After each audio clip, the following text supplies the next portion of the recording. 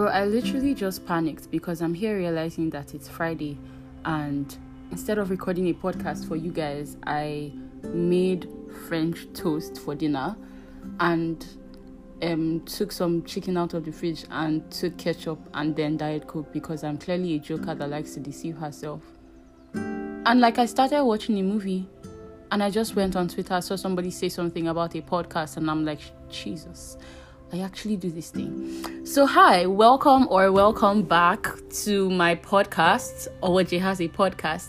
Yay! Cue the celebration. How are you? I will keep asking that even though I cannot hear you because I imagine that you answer me in your mind. So how are you doing? How was your week? What did you do? How did it go? It's the weekend, so I mean, even if you didn't have the best week, you get to have a do-over, I guess, or you just get to rest, really. I'm genuinely excited because how did my week go? I did a thing yesterday. So for my workplace, I did a Twitter space because I'm the community manager where I work, and it's great, but then there's a lot of it there is, God forbid, there's a lot of it that is new. For example, speaking to people in real time. I think I have had experience in the past with pre-recording videos or taking pictures or just writing, when I don't actually have to interact with people in real time. But so yesterday was a first for me. It was my first ever space, personal or otherwise. And, it was an official conversation and everything. And I'm just grateful because it went so well. I spoke to some leaders, what does that mean? I spoke to some really important people, and I was just genuinely excited because we had a good audience and it was good. It went well. And yeah, I think that just put me on a high. So from last night till now, and I think probably through the weekend, I have been and I will be riding that high.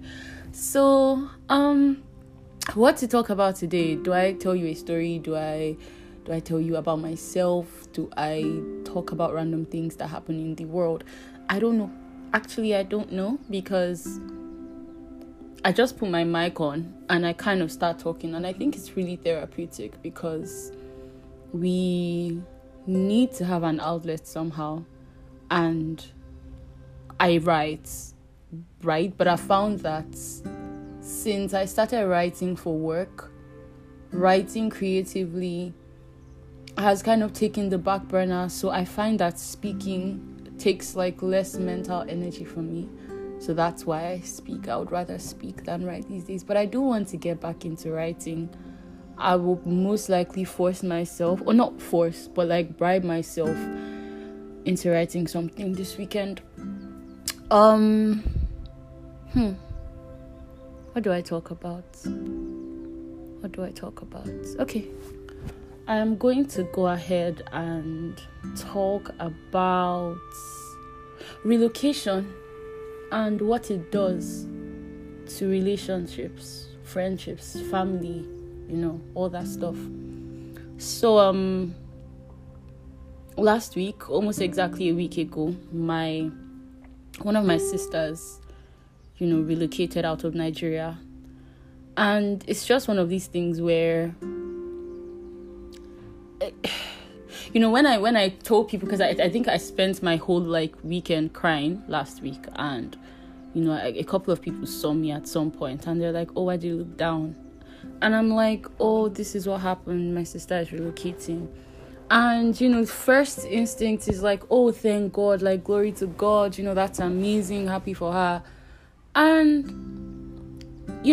I feel if Nigeria was not, permit me to say, in fact, I don't want to say messed up because I'm a very power on the tongue person. But yeah, if Nigeria didn't put us in a place where we felt escaping was something to be joyful about, I don't think it's okay that people celebrate running away. Do you get? It's a pointer to something very wrong, with the system. And because I think about it now, like I've known that babe like since I opened my eyes. She's my first sister, my oldest sister, and she was already a teenager when I was born, and she practically like raised us. She gets, I mean, not to add to the Nigerian first daughter stereotype, but literally like she raised us, And it's just one of these things where like I don't think I can point to a time in my life where like she hasn't been around. Okay, there was a time. So when I went to school, when I went to Ukraine, I was there for like 5 years. So that's it. I know that's a long time. But I don't know, somehow, I don't know if this is selfishness speaking, but two things. I think it wasn't relocation in my head because it's like, oh, you're going to school, right? You're going to school, you're going to get a degree, you have a set time, and then you're coming back. So somehow, it wasn't a goodbye, it was a see you later, right? And it just feels like with my sister, she has uprooted herself and gone to start life. Not afresh, but almost afresh, if you get what I mean. Like, completely new environments, completely new people, new networks, new, okay, I will figure it out from here type stuff. And it's just like, this is happening. This actually is happening to a lot of people. It's happening with their friends. It's happening with their families. Sometimes it's even happening, between two people that are married. And I just honestly, like, I think it's really sad because it's one thing to travel because you have that kind of spirit, It's another thing to travel when you feel like, oh, you're just grasping for a better life. And this is no shade to anybody that's there. God knows, like, I'm not speaking from me, or why would you jack? But that's not my point. My point is, if Nigeria was great and, it was very possible to have like a great life in Nigeria without feeling like you're struggling too much or pouring water in your basket, and then people did decide to travel under those circumstances, I just feel like it would be a completely different conversation. I think about our parents' generation, and I think about how you could know, like, oh, this is this person's house, and sorry, I forgot to put my phone on silent. This is this person's house, and shut up. This is this person's house, and 20 years from now, it's still going to be this person's house, and it's just a thing where you know that, okay, this is where the family comes when we want to have reunions. This is what we do. This is where we gather. We spend our Christmases here. We do this. But I feel like that's something that may be lost with a lot of us just because, like, we're so scattered, The friends that I made when I moved back to Nigeria in 2020, or between 2020 to 2021, a lot of them, like a very high percentage of them, are not around anymore.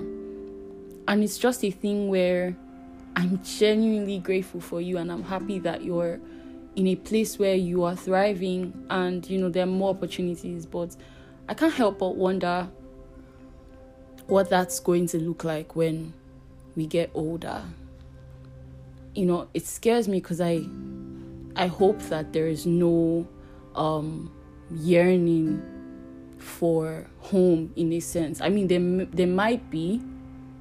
I guess what I'm trying to say is, I hope that this thing works out well for us genuinely, and that we settle and really settle. I hope that we don't feel like we're wandering, or we don't feel like we're losing home. And I hope that those of us that are left behind learn to navigate whatever the effects are. And I hope that our friendships and our relationships survive the distance. And I hope that we're all healthy, wealthy, and able to travel. And when reunions do happen, I hope that they're the best things ever. Gosh, and I don't know, I guess I'm just a deeply emotional person, and yeah, I guess that's what I thought to talk about today. Bye, guys. Enjoy your weekend. Take care of yourself. Really do.